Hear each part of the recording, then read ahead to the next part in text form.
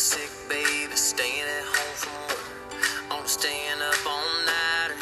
That ain't just a mama's son, that's a fighter. You ever see an old man with a lunch pail, 5 o'clock whistle blowing, and he's going home tired as hell? That ain't just an old man's son, yeah, that's a fighter. This is for the blue-collar, 80-hour weekers, sweat-stained heartland, haggard on the speakers, picking ourselves up out of hot August dust. Mi gente, bienvenidos a mi gente. Welcome back to my 17th episode. And Feliz Navidad a todos. Merry Christmas to everybody. It's that time of year. This episode explores the use of force topic even further. I did this episode, use of force, earlier in the year. I've come back. My guest for this episode, S.W.A.T, a 31-year law enforcement veteran, joins me to provide his expert insight on the matter of use of force. He provides a unique perspective from his impressive resume that includes 15 years as an operator on a SWAT team in the D.C. metropolitan area, and 5 years as an instructor that taught recruits in tactics and the use of force scenarios. Let's get to the episode and hear from S.W.A.T. Ladies and gentlemen, welcome back to a incredible Brownie and Blue podcast episode. So I had an earlier episode, probably in the beginning of the year, when defunding the police and all use of force incidences were the hot button topic in the media, in the narrative against police. So I wanted to have an expert on who is an expert in use of force, just based on his career. So let me go ahead and introduce you to my next guest for Brownie and Blue. He is S.W.A.T, a 31-year-old veteran, a 31-year veteran from law enforcement, 6 years with the sheriff's office, 26 years with the DC area police department, which 6 of those years were on patrol, 15 years on S.W.A.T, which stands for Special Weapons and Tactics, and 5 years at the academy as an instructor. Let's welcome S.W.A.T. How you doing, Howie? Hey, MC, how you doing, man? Good to connect with you. Great to hear from you again, and thanks for that introduction there. I wish I was 31 years old, but I'm not. Go ahead and get into the first question for you. And, one of the things that I always ask guests is, what inspired you to become a police officer? Yeah, so right on.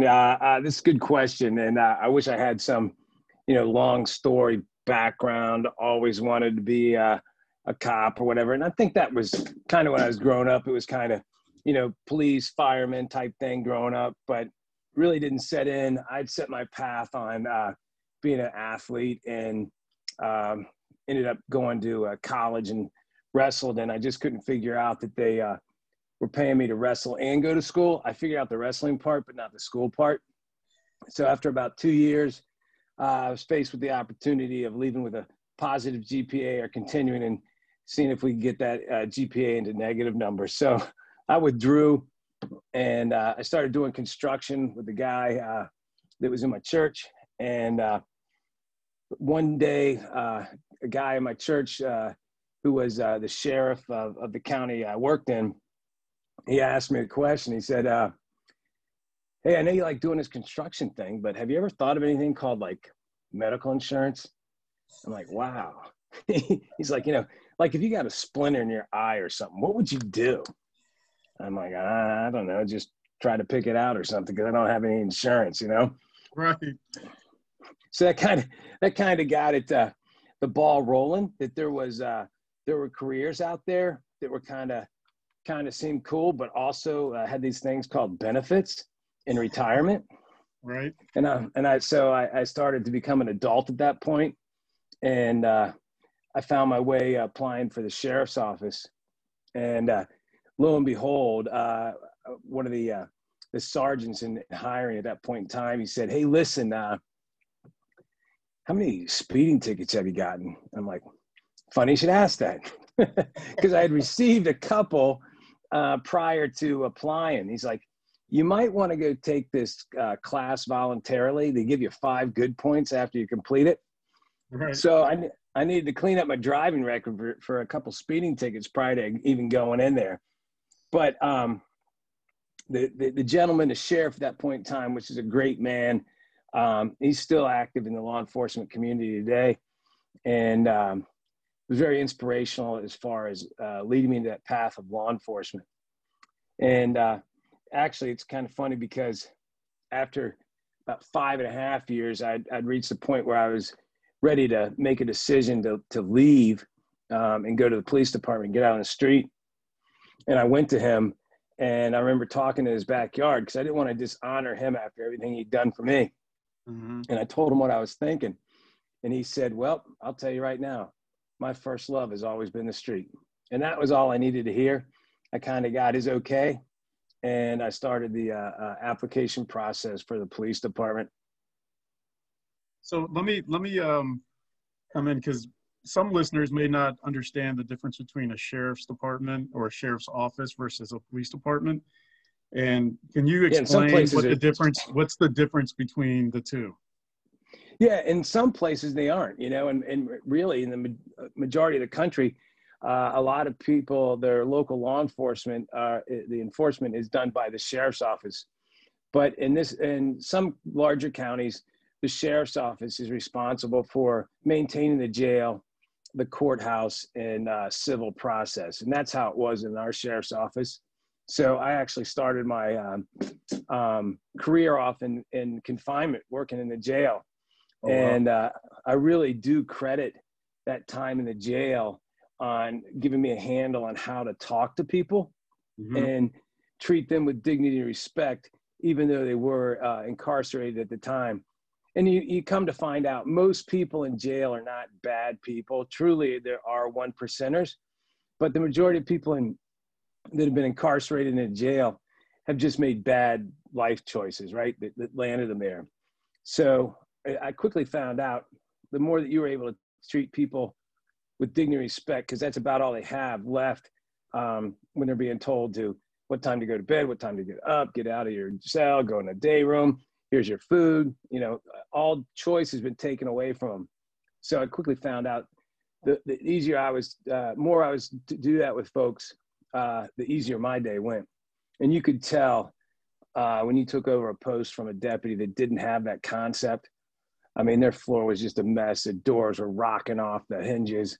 And so it was a very frustrating place to work at times. But I often said that there's a lot of guys that work inside the jail that could be good street cops, and not a lot of street cops that could be good jailers. Takes a special person to. Yeah, that's definitely true. And I've never worked the jail. I obviously was in the police department side, and the sheriff's office, which I've seen a lot of in our jurisdictions here in the DC area and certain surrounding counties. But for the layman, I think the difference from the sheriff's office, as you just put it, from a civil process, that's part of what they do. But it's also, the sheriff is an elected official, and then the police department has county executors that pretty much put in place whoever the chief is for that police department. Would you say that's probably one of the main differences outside of like the civil process and the jails? Oh, sure. The sheriff is an elected official, like you said. And so technically he holds the highest law enforcement power in the state due to that election process. And then, most commonly Board of Supervisors, Town Council go out and seek applicants for their chief's position, and then they appoint the chief. So there is there is a politics side involved in sheriff nomination. Right. I don't, I think it probably plays into all areas though, police and sheriff, some of the politics, unfortunately, but, Yeah. It does give them, the ability to either continue being reelected or having new sheriffs elected by the people. Yeah. So what you touched on also with your career and just even your impressive resume is that you not only did the sheriff's office and you did confinement, as you talked about, but you also went to the street.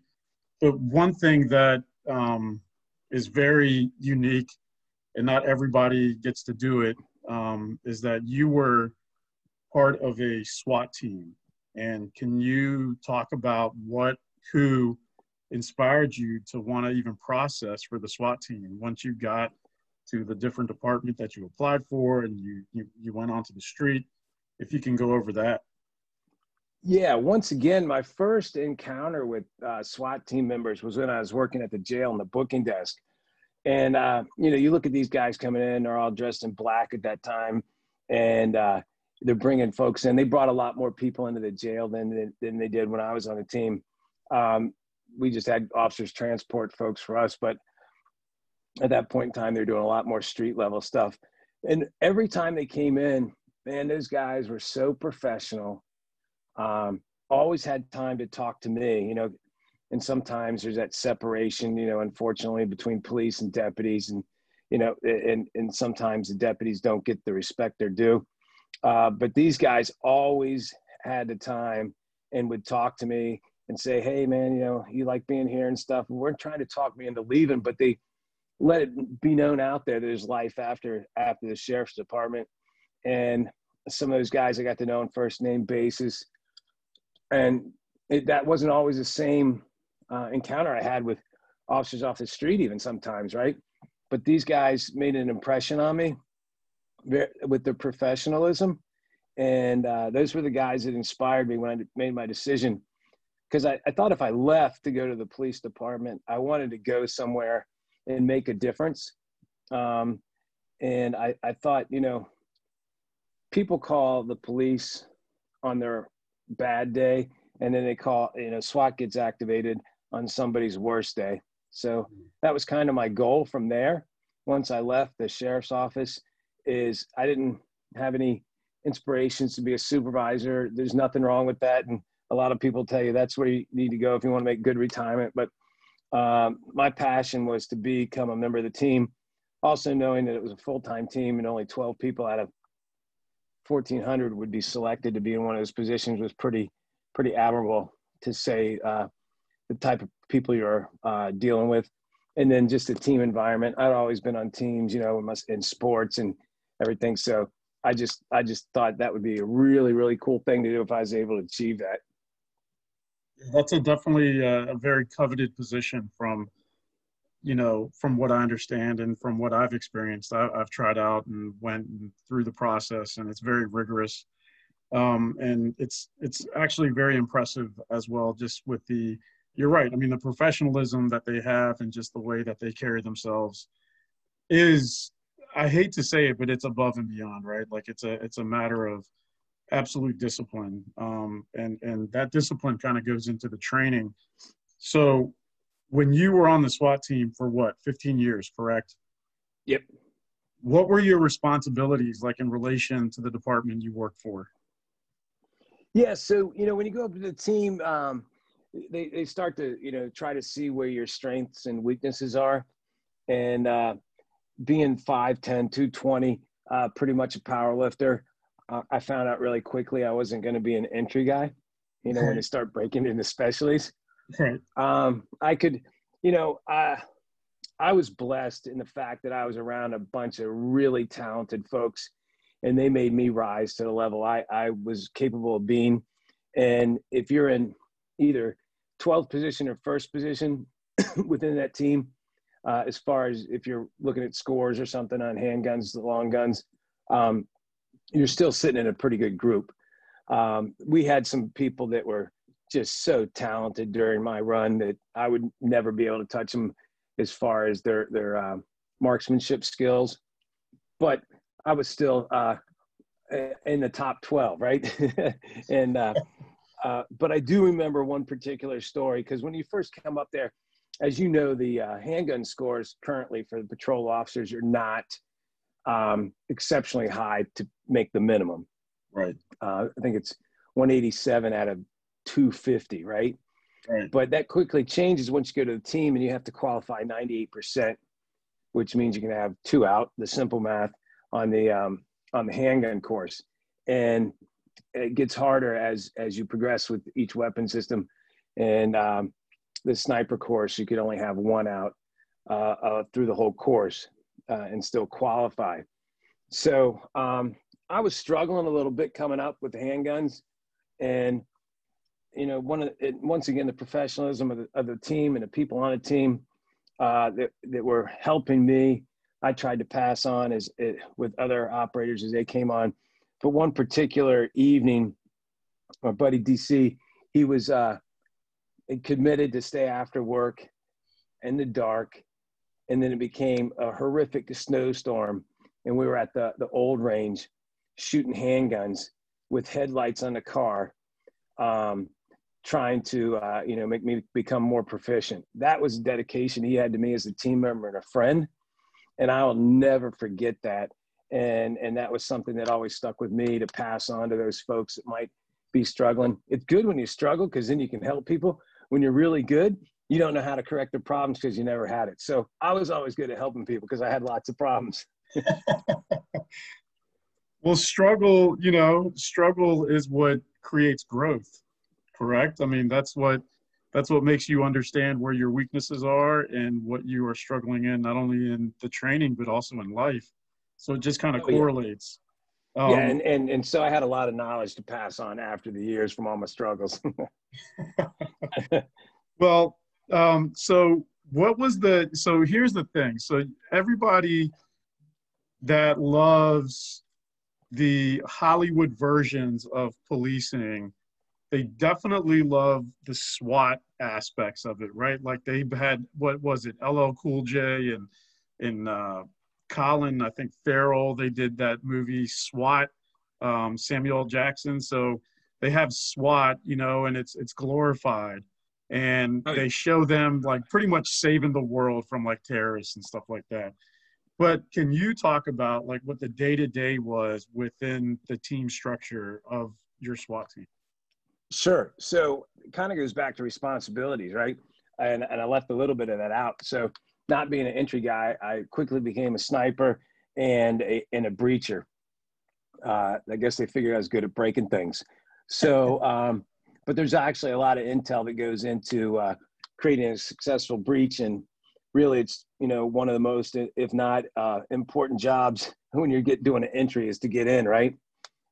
So, to answer your question, I would say it was training, man. We were just training all the time. We were also really busy as a team.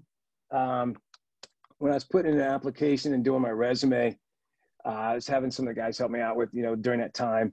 So roughly about 100, 120 ops a year, majority of those being search warrants.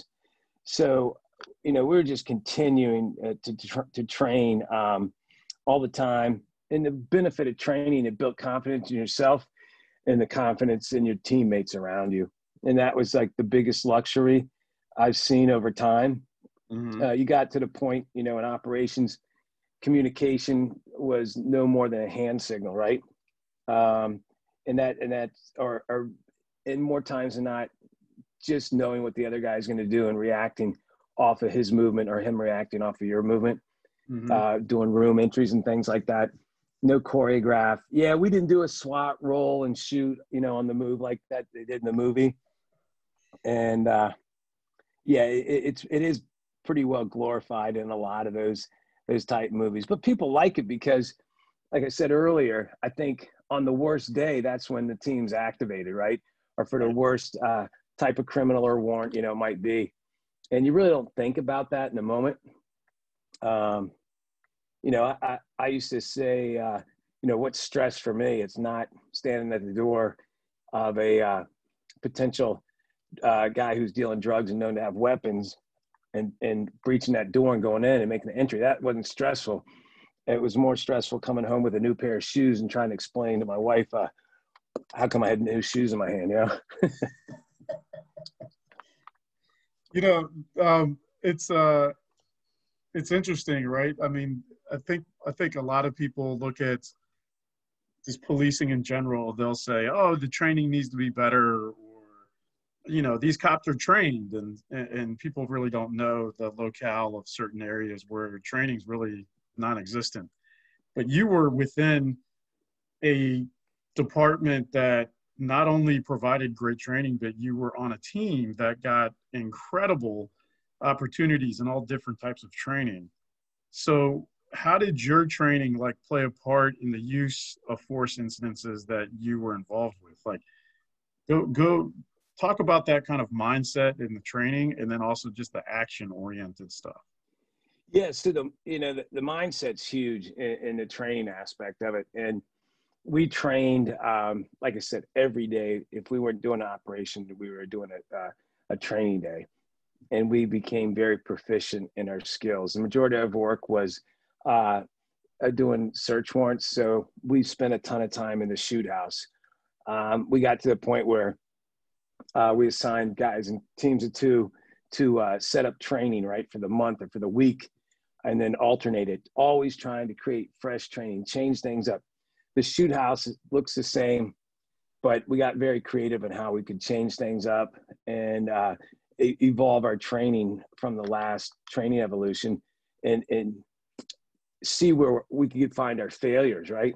If you go in and do everything right the first time, then you really haven't learned anything from your training. And you can't have training that just makes you win every time, right? You have to see, push the envelope and see, okay, here's where we need to scale it back. Here's where we need to improve it. Our training has to continue to evolve. Someone once told me, just because it's tradition doesn't mean it's a good tradition, right? And a lot of teams or agencies fall into that. This is the way we've been doing it. This is the way we're going to continue to do it. And the training suffers a real scar. And we're okay with mediocrity. When you're in a business where you're given the power where at some point in time you might have to take someone's life, I think you have to constantly push your training to get better. And one of the things I know when I first came on the team, we do barricade training, and we do it for 8 hours. And if you were a sniper, once the entry team made entry, the sniper position was done. And a lot of times the training would take place at places you could get after dark. And it seemed like it was always either raining or cold. So you'd sit out on your sniper mat under your poncho or something for the next 6 hours, waiting for the entry team to find the guy in the last closet. So we changed that, and we started to make much shorter training evolutions, but focusing on the intricate parts of the operation itself. And that became a much more valuable training evolution than just the long drawn out ones. So, you talked about two different things, and some of the listeners may not know what this is. So I'm just going to say, a shoot house is just it's a replica of kind of like a building where, you have doors and walls and, whatever it is. And you're using that place to pretty much determine or to do the training of maybe, working on entries, working on the flow of going into rooms, how many people in a room, doing all types of different things with that, in a sense, that, as you call it, shoot house.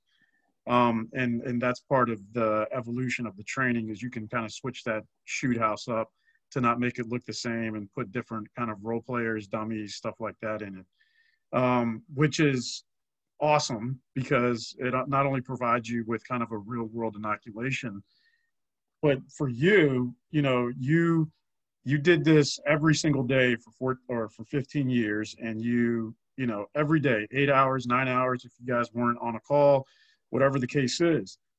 Can you tell like any stories that highlight positive or negatively, in a sense of positive, which is like the training that just took over, and then the negative where it's like possibly maybe a lack of training or maybe just a lack of attention? Oh yeah, so great question, and that just popped into my head because I think this kind of fits in with your question really good. And we were doing some training, and it was active shooter training, and we had hooked up, and you had a guest on your last podcast who was actually the person that hooked us up with the people at um, Pulse Heart Monitor. Okay. And she came down from Chicago and hooked us all up with heart monitors, right? And we'd been training active shooter training since 1999. Forgive me, I don't know exactly when this training took place, but they ran all the SWAT guys through it and then took their heart rate. And only one person on the team during that scenario, and we didn't know the scenario, but we went as a team, right? And only one person's heart rate spiked over 121 beats per minute, which is really good when you're in a high stress situation. Matching that with patrol officers taken off the street who were very commonly in the 180s, 190s, where if you wanted to actually get results of that as a follow-up from your last guest, I'm sure he still has them.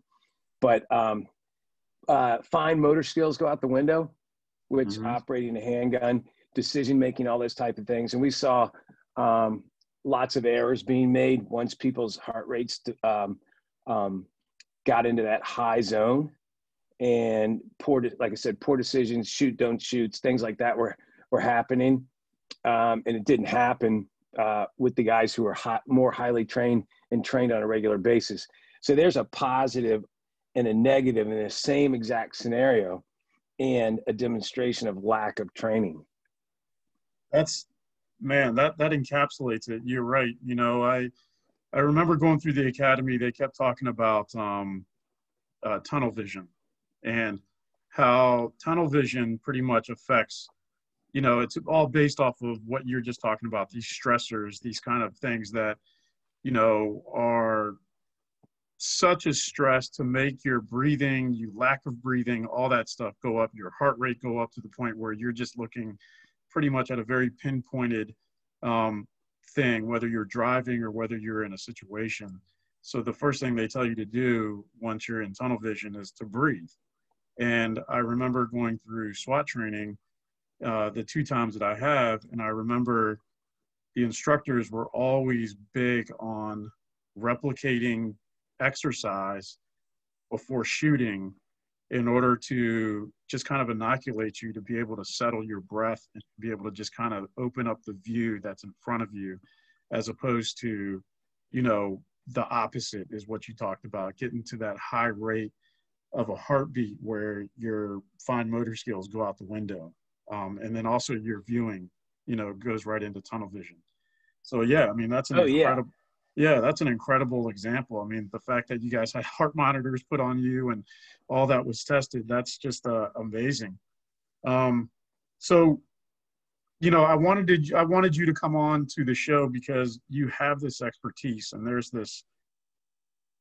just this narrative that's out there about, you know, police officers and how they're getting into a lot of these use of force incidences. And you not only have done SWAT, but you've also trained officers at the tail end of your career where you were in the academy training officers.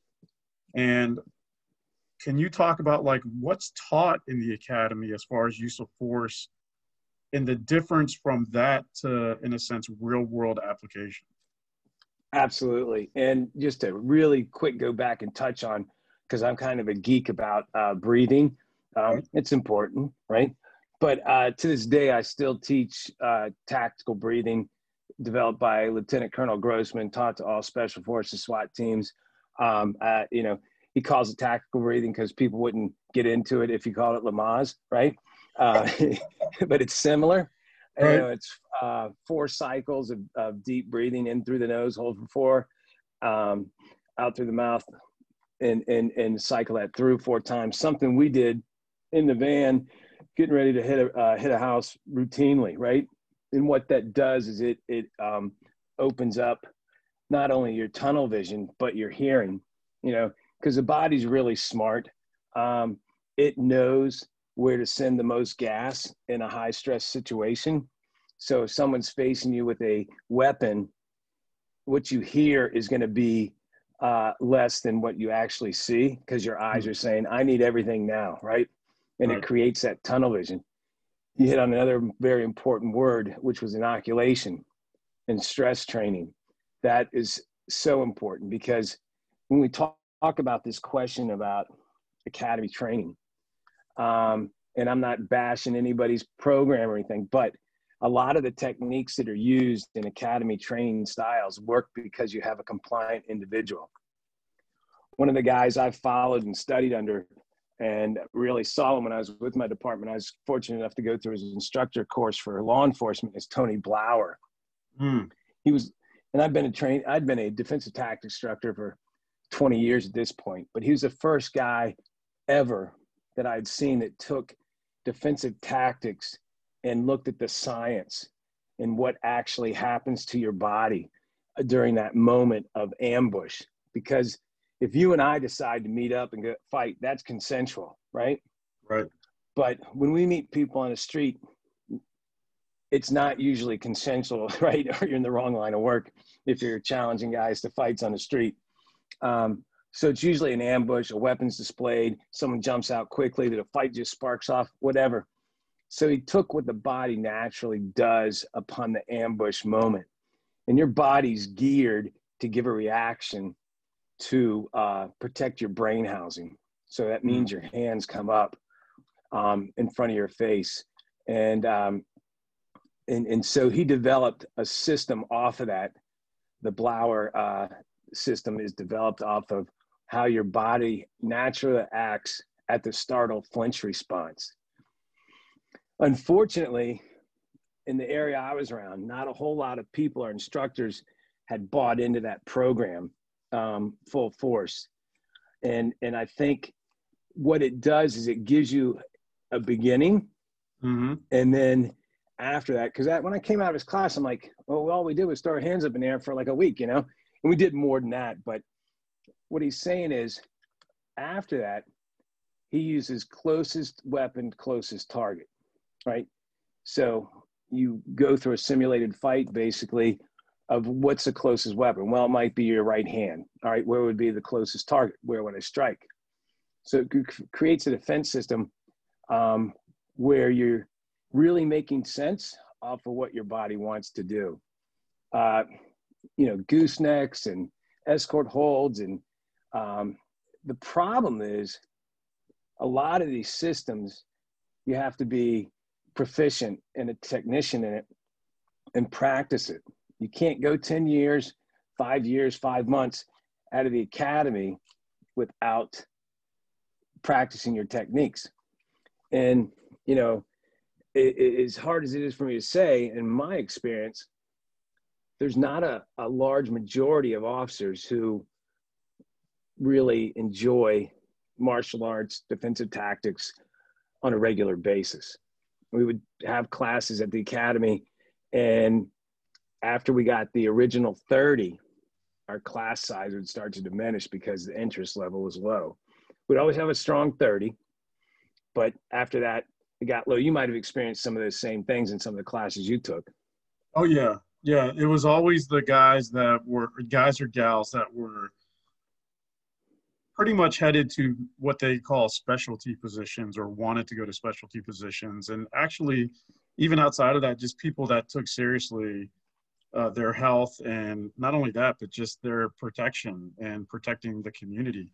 And knowing that there's always that what if of, well, what if I do get into a fight? What if I do have to get into a shooting based off of a fight? What if that type of officer were the ones that took that class? And, I'm not trying to, go on a diatribe here, but you've seen it within your career where we have officers that leave the academy, they learn the basics, they learn these things that, are taught. And then, so for defensive tactics or whatever it is, once they leave, they get into the job and they, never go back to the training, never do the training on their own, or even do the aspect of just working out and getting their heart rate up. And I think that's what's very problematic across the board in what I've seen in the nation, where, you know, there should be standardized ways, right? Like, I mean, there should be a standard for an officer. This is just my opinion. I think there should be a standard, a physical standard of what an officer needs to adhere to. And it's not, you know, the Army, we entrust the same types of dangers and stuff with the military, and they have standards, physical standards that they need to meet. But yet when it comes to policing our community, we're not held to that same standard, which to me is insane. 100%. Yeah. And like you said, everything I talk about, you know, this evening is based off experience and in my opinion, right? Right. And so, yeah, training is a big issue. You ask any officer who's been in an involved shooting, 90% of the time, they're going to say, I reverted back to my training. Right. Yep. And so I think our the department I worked on over the past, and time escapes me, I would say 10, 15 years, has advanced their training. I'm sure you can remember, you know, just standing and shooting, and then finally it evolved into getting off the X, right? Right. Yep. And creating movement. And tactical training was done. That's the most beneficial training. Unfortunately, I'm sure there's some agencies across the country that just shoot paper to get their qual in. They're not as fortunate as some of the largest jurisdictions that have larger training budgets. And some folks probably don't even get to shoot their qual more than once a year. And that's the extent of their handgun training, right? Right. But, you know, beyond that, because I was a defensive tactics instructor, I'm like, yeah, handgun training is important, right? You spend 40 hours in the academy shooting and driving. We don't spend, you know, enough time with hands-on because you put your hands on a lot more people in a career than you do, you know, as far as shooting or getting in high-speed chases, right? Yep. So I understand the importance of that for sure, and the proficiency and the marksmanship that comes with that. But we can't lose focus on, we put our hands on people every day, right? Yep. And so we need to be using techniques that work, and that work not only on a compliant subjects and active, you know, resistor, but someone who also might be that guy that's on PCP, right? How are we going to deal with that guy? Exactly. You know, and that's the thing. It's, you know, this podcast is also about education for just the general public, you know, and here's what the general public gets. You know, you're familiar with media scrutinized cases like George Floyd and Breonna Taylor and Jacob Blake cases, correct? Oh, yeah. So they get, you know, I know for George Floyd, I don't think any law enforcement officer out there was, you know, saying, oh, this is justified, and they were trying to justify anything, because I didn't hear one, you know. But, you know, one specific case with, you know, and we can talk about all of them, but we won't have that much time. But one that, you know, I'm pretty familiar with, and I don't know if you're familiar with it, but the Breonna Taylor, where there was a SWAT entry that was into that apartment. And I just kind of wanted to see what your take was on that, and how, just from your experience from being in SWAT, and then what goes into it, with how, from what your information is based off of that case, like, what is your take on that, and how can you provide your kind of expertise and the mindset from the officer's standpoint that actually would do that, which is the SWAT team? Yeah. So, you know, first and foremost, I say, don't let the news be your truth. Okay.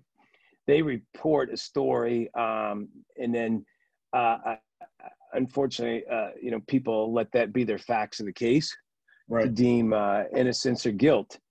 And it's not fair to the suspect or the officers, because we don't know at that point. It's too fresh. So if you really care about something, you need to dig into it and find out information. and allow facts to come out. I know there's rush to judgment. One of the first things that was put out there was it was a no-knock warrant, right? Yep. To the point where they got rid of no-knocks in that state. And I believe state of Virginia is trying to follow suit. I don't know if you know that or not. Wow. So no-knocks have to rise to a certain threat level before they're even authorized anyway.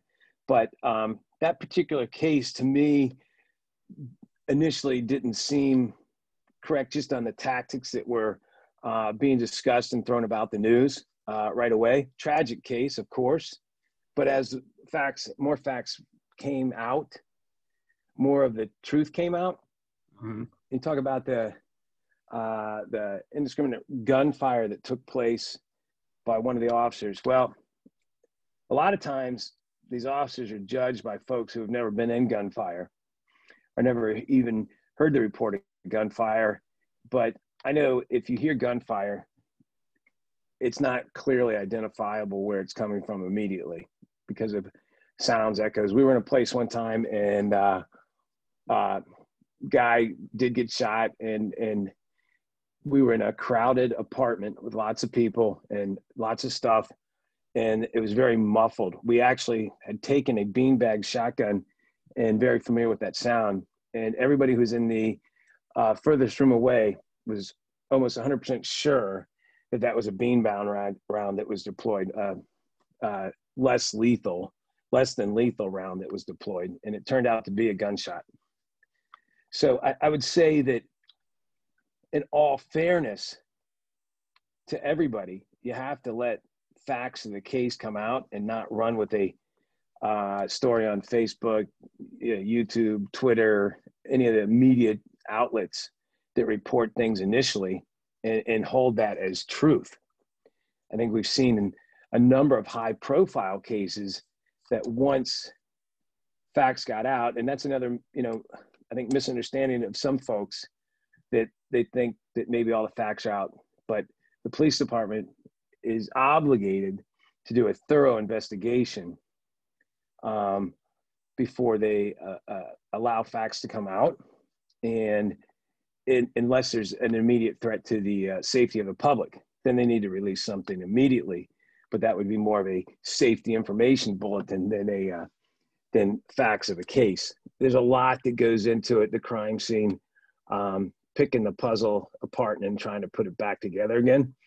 And like I said, I think in most of these cases, whether it was determined the fault came out on the officer's side or there are other circumstances that cleared them, that more facts came out. And it's not fair to try a case of anybody, even if it was a self-defense case, a homeowner defending his home. It's not fair to try that person in the media prior to the facts being known. Yeah, this is a good it's a good segue because you talked about this no-knock warrant, and just from my experience, dealing with SWAT and knowing what goes into it and the level you talked about, there has to be a level that rises to even get that no-knock warrant, which goes into this next question about, as a SWAT operator for you, 15 years, you have experience with all types of cases, search warrants, dangerous people. Talk about what has to rise. Like, what is that standard? If you can expound on that as far as the no-knock warrant, what is that standard? And then also, what goes into why a case would rise to the SWAT team, and what does the SWAT team do once that case knocks on their door? Yeah. So, speaking in general terms, I don't want to give away anybody's SWAT secrets or anything like that, but in general terms, there has to be a threat level, right? In order for SWAT to even get approached on taking a warrant. And we've looked at warrants and declined them based on they didn't rise to the occasion. And we've also taken warrants and said, yeah, I think this is something we should do. The warrant itself is to go into the home or wherever the warrant's going to be executed, is to make it a safer environment for the officers and the suspects and any innocents that might be in there. By using SWAT, special weapons and tactics, once again, reverting back to your training, and this is what you do, this is what you train for, this is what you do to do it most safely. One of the common terms that's used is speed, surprise, and violence action. And people are often turned off by the term violence of action. Most of the time, I'd say the violence action would be the door coming open, either opened by the suspect or someone inside the house.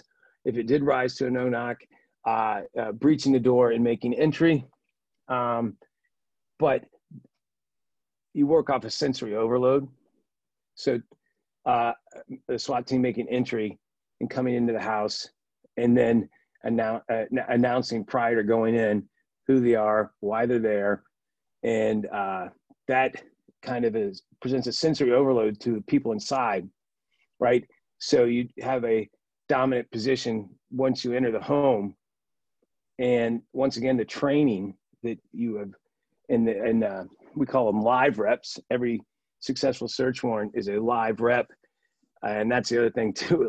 There's nothing like live reps. One of the older guys that was on the team when I first came up, he used to say, there's no practice like live practice, because you can simulate everything you can think of in a shoot house scenario, but until you go through the door, you don't really know what you got, right? So that's why it's always important to know what the guy in front of you is doing and the guy behind you is doing, because you may have to take their position at some point in time. So I think those tactics are sound. And like I said earlier, what it does is it creates a safer environment for the officers and the individuals on the other side of the door. So let me ask you this, like we've talked about a lot of these things, and we've talked about tactics and use of force. And we've talked about the media. We've talked about don't look at 7 seconds, 1 minute, whatever it is, snippet of video and commentary. So what is lacking, like in how the community sees use of force incidences, in your opinion? Yeah, so I think it's knowledge of,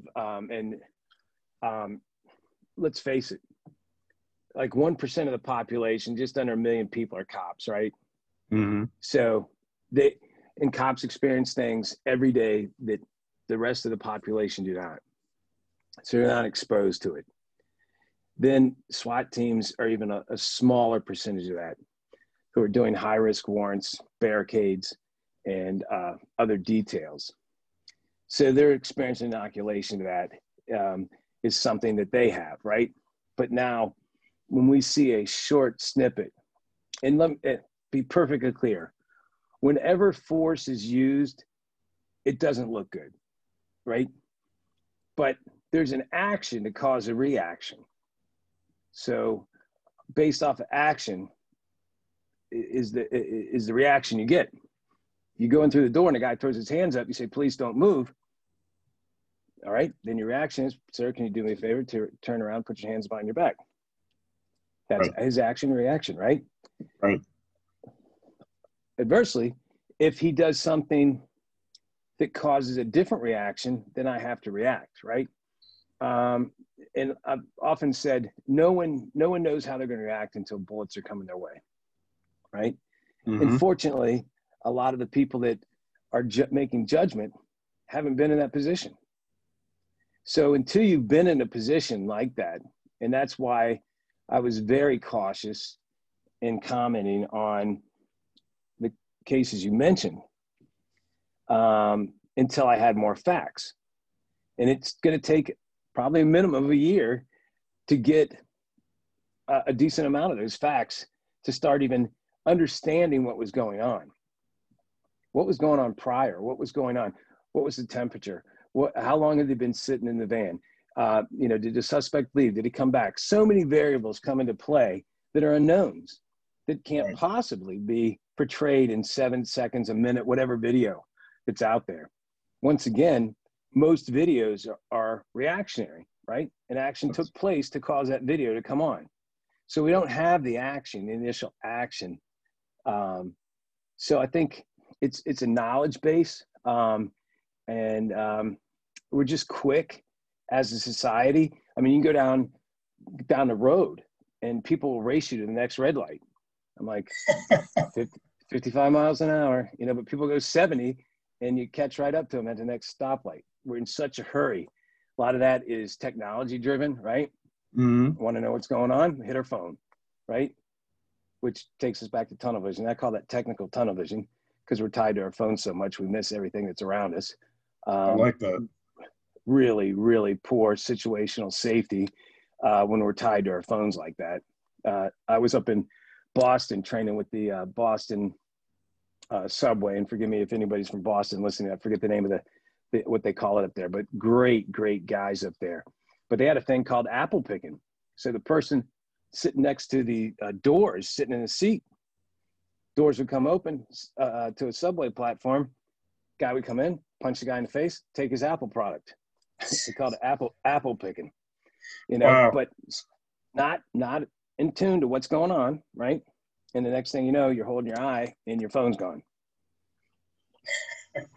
I mean, I'm not laughing to mock or anything, but I'm laughing because, this is something that this is on a tangent again, but, even in talking with people, friends, whatever, you come into law enforcement and you learn a lot of different things. And what you just talked about is situational awareness. And I tell people all the time, like, your head is buried either in a phone or, one example that I always give is, when you're in an elevator, what do most people do? They put their head down, they turn away, or they try not to look at the people or the person that's in the elevator with them. And we know from situational awareness and from crimes, people that do that for a predator, let's say a rapist or whatever, can look at that person and say, this is somebody that is weak, and I will be able to get away with whatever it is, the crime that I want to get away with, because this person isn't even engaging me, isn't even looking at me, can't even describe me, doesn't know really what's going on, and so therefore they become a victim. And that's exactly what you're talking about, right? Like, it doesn't take the phone, it just takes even just the aspect of just being bashful or shy 100%. or, Yeah, I often say that I refer back to the animal kingdom. You never see the lion go after the biggest, strongest wildebeest. It's right. always the sick or the wounded, right? Or the one that's tagging behind. That's the one he's picked out for his victim. He is the predator. And you have to decide whether you're going to be predator or prey, right? And it's another Tony Blauer, give him credit for the coining the phrase predator-prey reversal. So he preaches if the prey is not predicting a fight or the predator is not predicting a fight when he picks on his prey, right? So with that situational awareness, safety, then that's when the fight comes, right? You picked on the wrong wildebeest. It's funny you mentioned that because one of our number one selling programs for the company I currently work with is situational safety. I never thought I'd be teaching a class on how to make yourself safe, but situational awareness is being aware of what's going on, but not really having a plan. So we kind of went further than that and coined the phrase situational safety. And it's not being paranoid, it's being prepared. And you want to, hey, Howie, if you want to plug that company, it's not a big deal. I can even put it in my show notes as well. Yeah, right on. So yeah, currently I'm working for a crisis consultant group, and it gets into one of the questions later. I'm the head instructor, lead instructor, master instructor, whatever you want to call it, for our active threat response. And we call it active threat compared to active shooter, just because A knife is as much threatening as a gun. A car is as threatening as a gun. And there's response levels to those things. They don't differ dramatically, but we have to include things that are threats, not just gun. And I think we've seen that. We've seen vehicles used in targeting people. We've seen people with knives and other blunt edge instruments creating mass casualties. So the name of the company is called Crisis Consultant Group. And we go all over the country teaching active threat, active response, and the other side of our house is de-escalation. And shoot, we're approaching over 400,000 people trained in our system. Yeah. That's awesome. And you went right into the buzzword that I was going to talk about and bring up, and it goes right into it. And the buzzword is de-escalation. We've heard the president-elect Biden even come out before, and he said that, you know, police officers should just shoot somebody in the leg as part of a de-escalation technique. And not only that, but just in general, de-escalation, if you can just talk about that and what have you done to train on that? What does that mean specifically? And can you give an example of techniques with that? Absolutely. Yeah. So de-escalation, man, I was like, when I first came into the company, I was really thrilled about being an active threat instructor and situational safety. And then I started listening more to de-escalation, and I really became a firm believer in that program and teach it all the time now too, because it really focuses on something we're missing. I think as a country as a whole, our basis is treat people with dignity and respect, right? Even when it's not given to you. We talk about rights that you're afforded and should be afforded, but aren't always afforded, right? We talked about right to personal safety, personal space. And I've seen it given up over and over again by law enforcement, by individuals. Someone says something to you, you know, they throw out a bad your mama joke and you're right up in their face. I don't know your skill set, but you just insulted my mom, so I'm going to jump right in your face, right? Mm-hmm. You just gave up your personal space. The only thing that you might have had to keep you safe. So, and we talk about really one of the keys to de-escalation is self-awareness, right? Mm-hmm. When you get your buttons pushed, you know, I mean, think about it. How many times you get cussed out when you were on the job? A lot. And right. And you just kind of eat it, right? I mean, sometimes people just need to blow off steam. You didn't fight everybody that cussed you out. I know, right? It goes back to sticks and stones. But de-escalation is not something that is, let me rephrase that. It could be currently taught in academy settings, but it doesn't get the emphasis that it needs. So CIT, great program. We support CIT 100%. What does that stand for, so people know what that is? Critical incident training. Okay. Yeah, so it deals with people that are suffering from potential mental illness, alcohol withdrawal, drug withdrawal, and psychiatric issues, right? So you could be manic bipolar. You could have some type of mental disability that is causing you to act the way you're acting, right? And so we break it down from the more intensified program to what we call street level, right? Mm-hmm. Because on the street, I don't have the time to determine if you're manic bipolar, or if you're recovering alcoholic, going through withdrawals, suffering some type of drug intoxication. What I need to know at that time is, are you a threat to yourself, to me, or others? And the question we often ask is, if I could give this guy 30 more seconds, by the time I get that, I already know the answer because he hasn't done anything, right? So we encourage, you know, talk it out. You got times on your side, right? If there's no acts of violence going on or potential for violence, like he's holding a knife or some type of weapon that can harm you, himself, or someone else, then maybe we don't have to rush right in, right? Maybe we have time to talk. Maybe all this guy needs to do or girl needs to do is talk about what's going on, right? And I often try to say, be the calm to the storm. Don't bring a storm to the storm, you know? And so one of the challenges, and I'm not picking on the younger generation at all, but I asked a question in a couple of my classes that I was teaching. When's the first time you got a phone? And the majority of kids in the academy, I call them kids who 2021, got their first phone now at 10 or 11. So how do you think most of their communication is conducted? Text, Twitter, you know, they even laugh when you say email, right? Because they're like, oh, God, you're old. No, there's all these other instant ways to talk. And we know for a fact, people will say things through technology they wouldn't say face-to-face, right?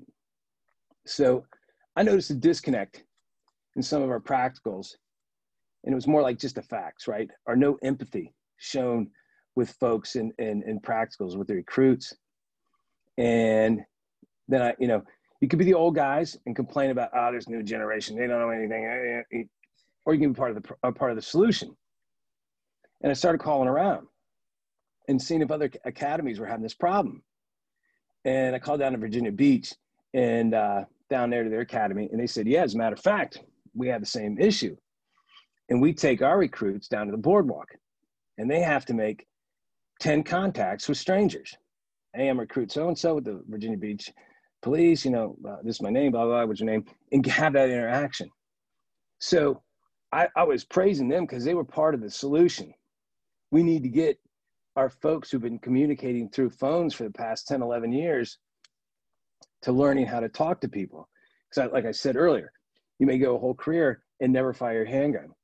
You may go through 2 or 3 high-speed police chases. You may put your hands on 20 people, more than that, whatever. But you talk to people every day. And the impression I leave with that person is going to be the impression they shadow the whole police department with. So if I come off, you know, like a guy who got his lunch money stolen, now he's got a gun and a badge, he's going to get even with everybody, I may be setting up my partner for the next encounter with him. Mm. So I think it's very much about self-awareness. What do I bring to the game that day? You know, and being aware of how I talk to people. It costs you nothing to treat people with dignity and respect, even when it's not afforded to you. So that kind of talks it. Go ahead. No, I mean, you touched on so many different things in just one small comment, in the sense of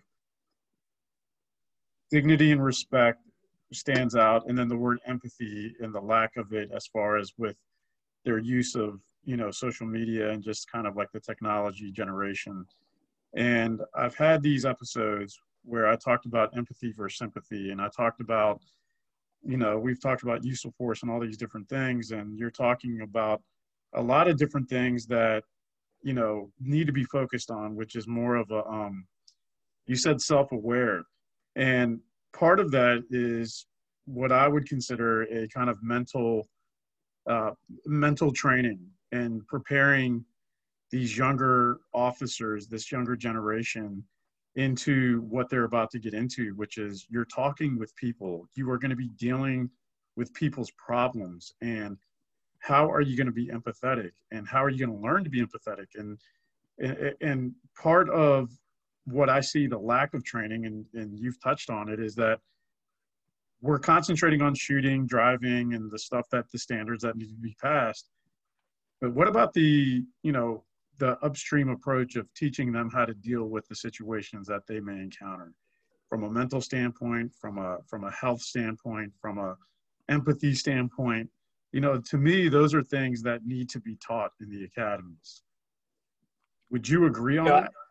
Oh, I agree with you 100% on that. And I think, once again, good cops have been doing this their whole career. They've been doing it long before I ever started, right? Yep. We had to learn it from somebody. And I do give credit once again back to the working in the confinement section, because you know what? If you're incarcerated and your mom dies and you ask me for a phone call and I can't give that to you, there's something wrong with me, right? Mm-hmm. There's something wrong with me. I've seen those things been refused before because I wanted to be that hard guy, right? And the guy's locked up for his third DWI. Maybe he has a drinking problem. But could you imagine being denied the right to, call your family after a loved one's died? Mm. And the only chance you have of getting it is depending on someone else, whether or not they say yes or no. So going through those experiences, and those are factual experiences that I encountered while I was working in incarceration. And I would say, once again, my faith gave me that empathy towards my fellow human being, no matter what his circumstances are, right? And that's not to say I didn't struggle with certain crimes that people had, but I still had to look at the human aspect of it, right? And I was able to carry those on the street. And it gave me a certain amount of street creds with guys that had been locked up and saw me on the street. They would still call me deputy. When'd you get out? And stuff like that. I remember that, and that's well over 30 years ago. Mm. Or I'd see him in the mall and I'm like, well, how's this encounter going to go? And it's like, hey man, how you doing? What are you doing? What's going on? Yeah, I'm doing real good. I got a job now and all this stuff. It's because you had a sphere of influence on that person. You might have, you might have that ability to have an influence on someone who's made bad decisions, and not just be the hard guy. And once again, I'd say 95%, maybe even higher, that of police officers are good people who want to help. In an industry that's almost got 1 million people, you are going to have some bad hires for sure. And it's administration's job to get rid of them, not pass them on to the next squad, or put them in the penalty box. They're truly not capable of doing a job. And I think part of the job is showing empathy. You call a mom up because the chaplain's not working, and her 18-year-old son, who they got for a graduation present, a motorcycle, just ran into the side of a Jeep at 110, and he's dead. You think you're not going to have some empathy? Yeah. Those things, they impact you, and they, I think, give you the ability to pass that on to the next person who's in need. There's a lot of broken people out there, and you can ask anybody I work with. I don't consider myself soft, but I do consider myself empathetic, and was empathetic to folks in need, for sure. You never have to go look for a fight. The guys you're going to have to fight, right? Yep. And then again, as the media portrays a lot of times that officers are out committing tremendous amounts of abuse and stuff like that. Nobody would be a police officer if you went to work and fought every day, right? You're not getting paid Conor McGregor money to do that. and he fights once a year, right? So there's a misconception on that side too of what it's like.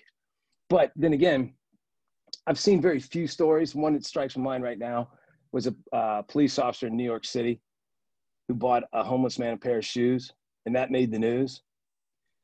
Events like that take place every day. Yep. Changing a tire for somebody on the side of the road is a good deed, right? There's a point in my career where you were told not to push cars out of the roadway. I'm like, yeah, if they see me not, of course I'm going to push it out of the roadway, right? But that was me. That was my decision, right? But I think the majority of people get in this line of work because they want to help people, not because they want to, get in a gunfight or something like that. Those are usually the ones that end up getting themselves in trouble anyway. But I think, and we're called to wear so many different hats.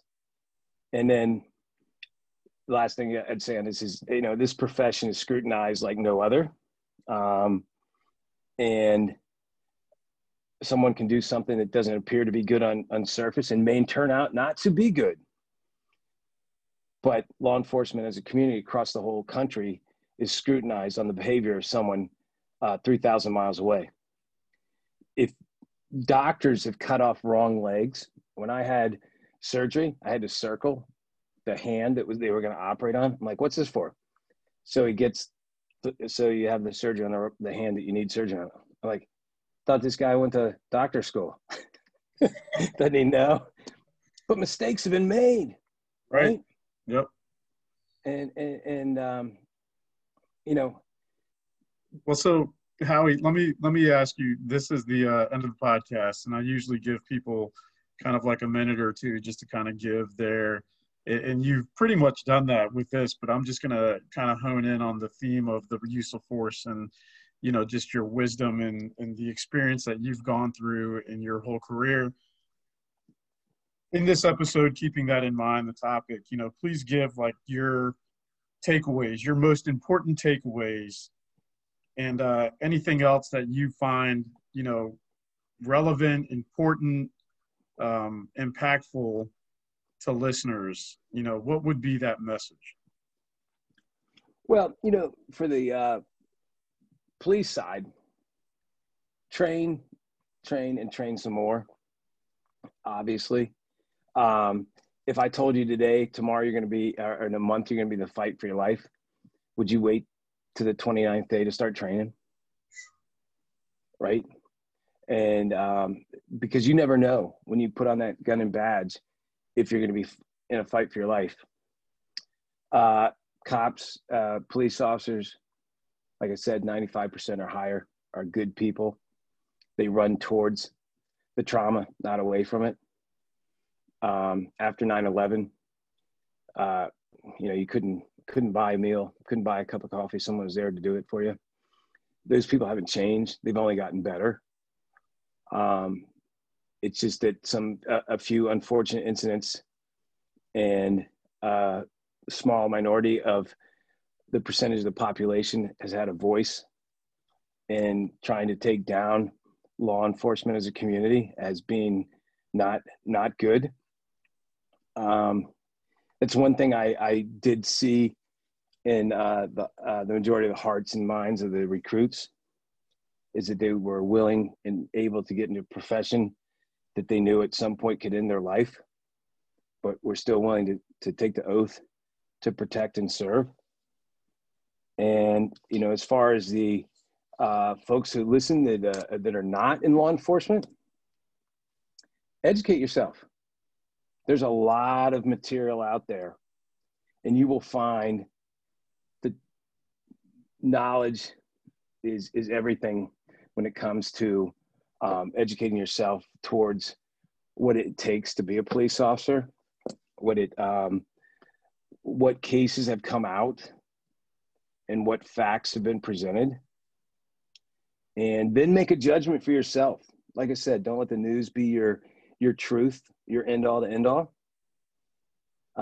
If it's, something you value or something that, think is important to you, take the time to educate yourself on it.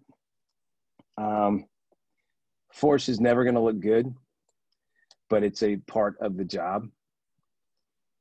It's the messy part of the job. I think police departments are making strides to make their police officers better. The chiefs I know and admire are doing that.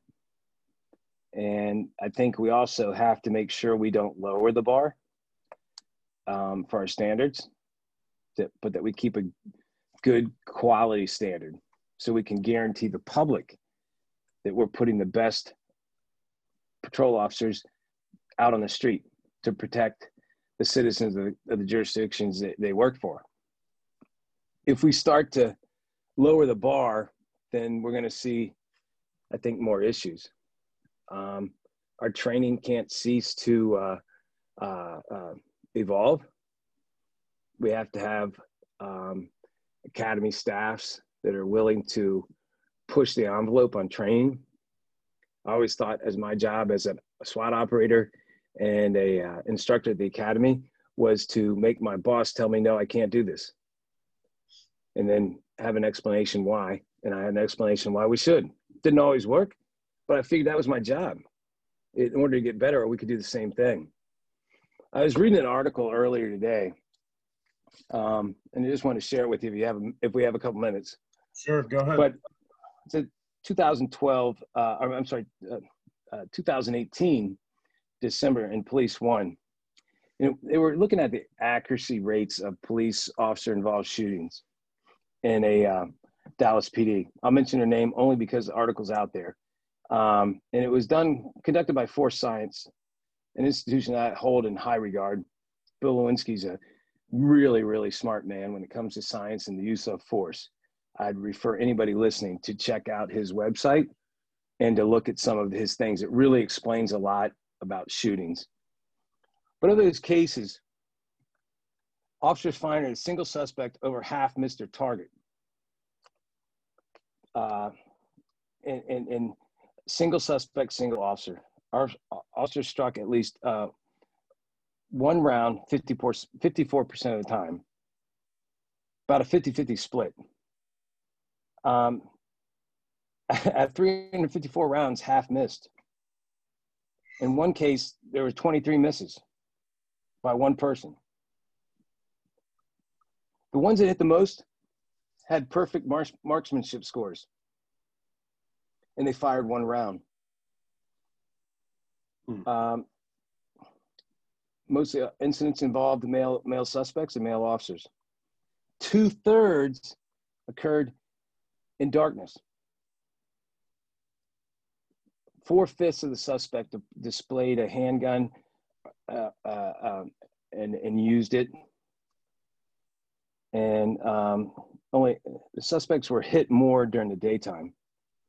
So the takeaways of the training were accountability to shoot and unpredictable and moving targets. So it went right to training, right?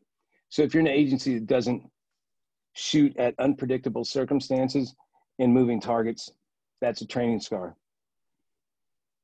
Firearms training should replicate realistic and environmental rather than just shooting paper.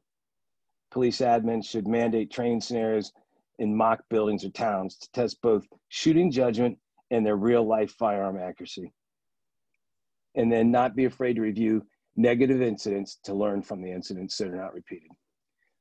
That's just a synopsis of the article, but it was very powerful because I think the movies and stuff that the hit ratio of officer-involved shootings is much higher than it really is.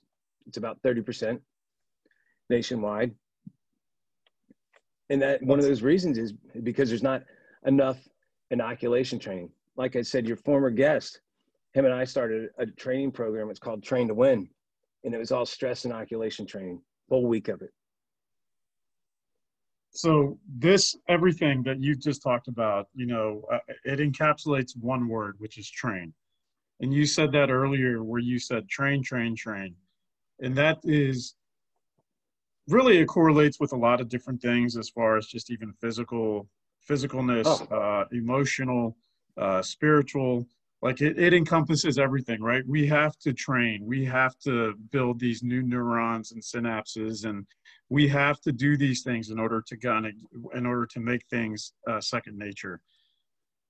Howie Scott, Yeah. I am so honored for you to be on this podcast. I thank you so much for your time. Thank you so much for your expert information and your opinion. I'm really privileged. So thank you so much for joining me on this episode of Brownie and Blue. That was my honor, man. Thanks a lot.